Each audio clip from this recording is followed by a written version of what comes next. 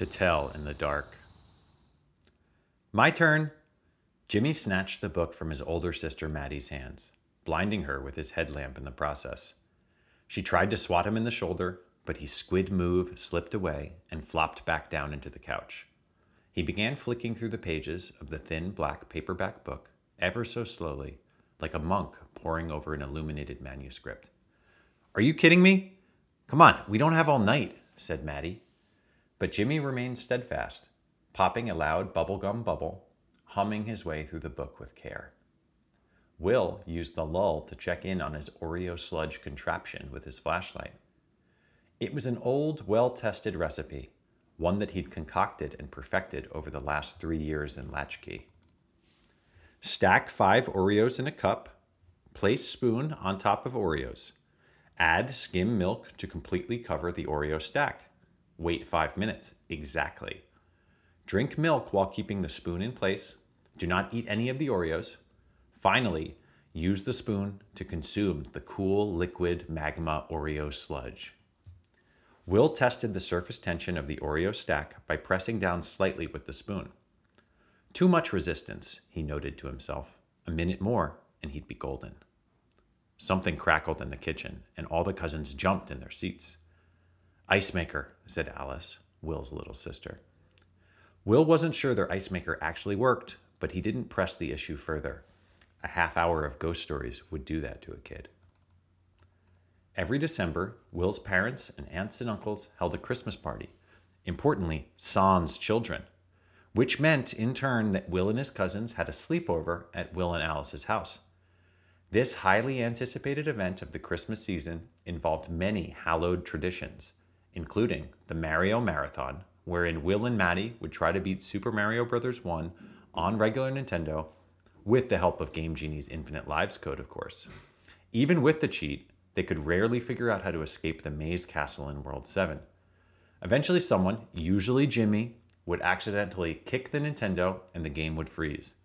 No amount of blowing on the cartridges, even using their tried and true family trick of blowing through a t-shirt, could restore their progress. So they'd give up and move on to the next order of business. Scary stories.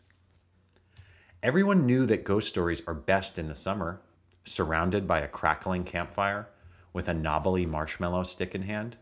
But this was December in New Jersey, so they made do with the second best thing, grabbing flashlights, turning off all the lights in the house, and swaddling themselves in comforters and blankets. If there was one thing about Will and Alice's house that their cousins loved best, it was the comforters. Will always made sure that he snagged his favorite 2 blankets first, usually by hiding them somewhere behind a couch. One of them was blue with a stitched farmhouse on it. He had some vague idea that it was a gift to his mother when he was born. The other was his old green tartan comforter from his bunk bed. Will had a thing about these blankets. Here was the thing. Every Saturday morning, Will would start the day by lying on the floor behind the couch, next to the heating vent, and wrapping his entire body, head and all, under the 2 blankets.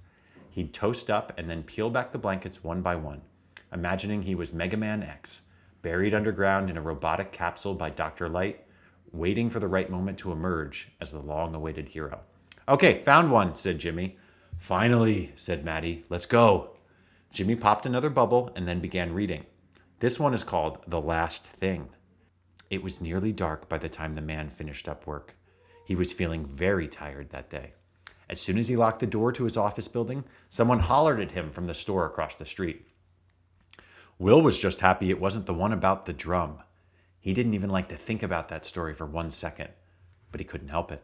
It was like when you remember how weird blinking is, and then you can't stop thinking about blinking, and how it feels like you have to remember to manually blink, and you might never stop thinking about it, and now your life is ruined. Will was thinking about the replacement mother in the drum story, with the glass eyes and the wooden tail tapping on the floor. He was barely listening to Jimmy. The man shook his head. Buddy, that's the last thing I need. He turned away from the man trying to sell him a coffin and stepped into the road, where he was hit and instantly killed by a bus.